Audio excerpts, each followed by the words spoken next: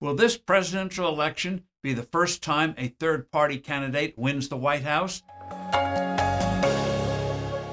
Hello, I'm Steve Forbes, and this is What's Ahead, where you get the insights you need to better navigate these turbulent times. Most Americans don't want a repeat of the 2020 contest between Joe Biden and Donald Trump. The dread of such a contest is particularly intense among independents. Yet both Biden and Trump are their respective parties' formidable front-runners. This antipathy will be an opening for a credible third-party candidacy. Polls indicate that such an individual would be given a serious look by tens of millions of voters.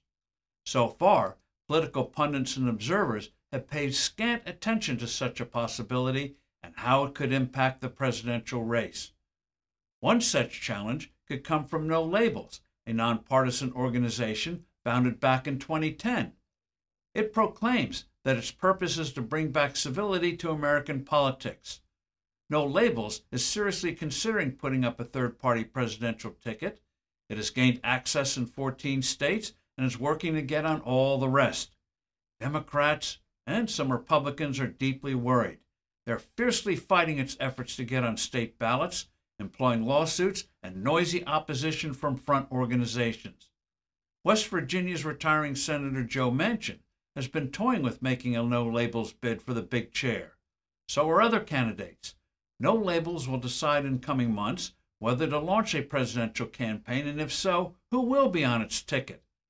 Skeptics rightly point out that no independent has ever won the White House.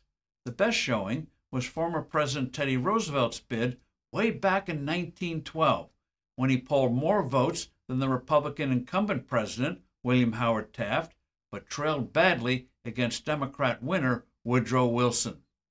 Third-party bids often start well, but fade as Election Day looms. Nonetheless, we live in a time when party loyalties are at a low ebb, and those who call themselves independents outnumber both Democrats and Republicans. The key is a serious individual who voters feel could handle the pressures of the Oval Office.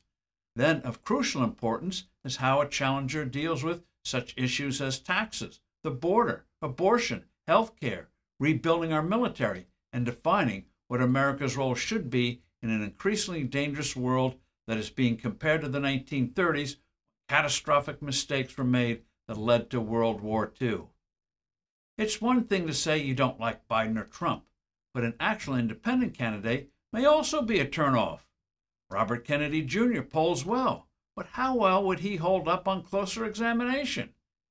And we may well end up with more than one substantive independent party effort. But the possibility of a serious third-party challenge is there.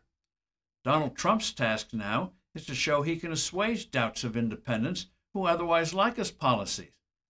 Then there's this coming curveball. Who will replace Joe Biden as the Democratic candidate, and when and how? And how would his replacement affect a third-party effort? I'm Steve Forbes. Thanks for listening. Do send in your comments and suggestions. I look forward to being with you soon again.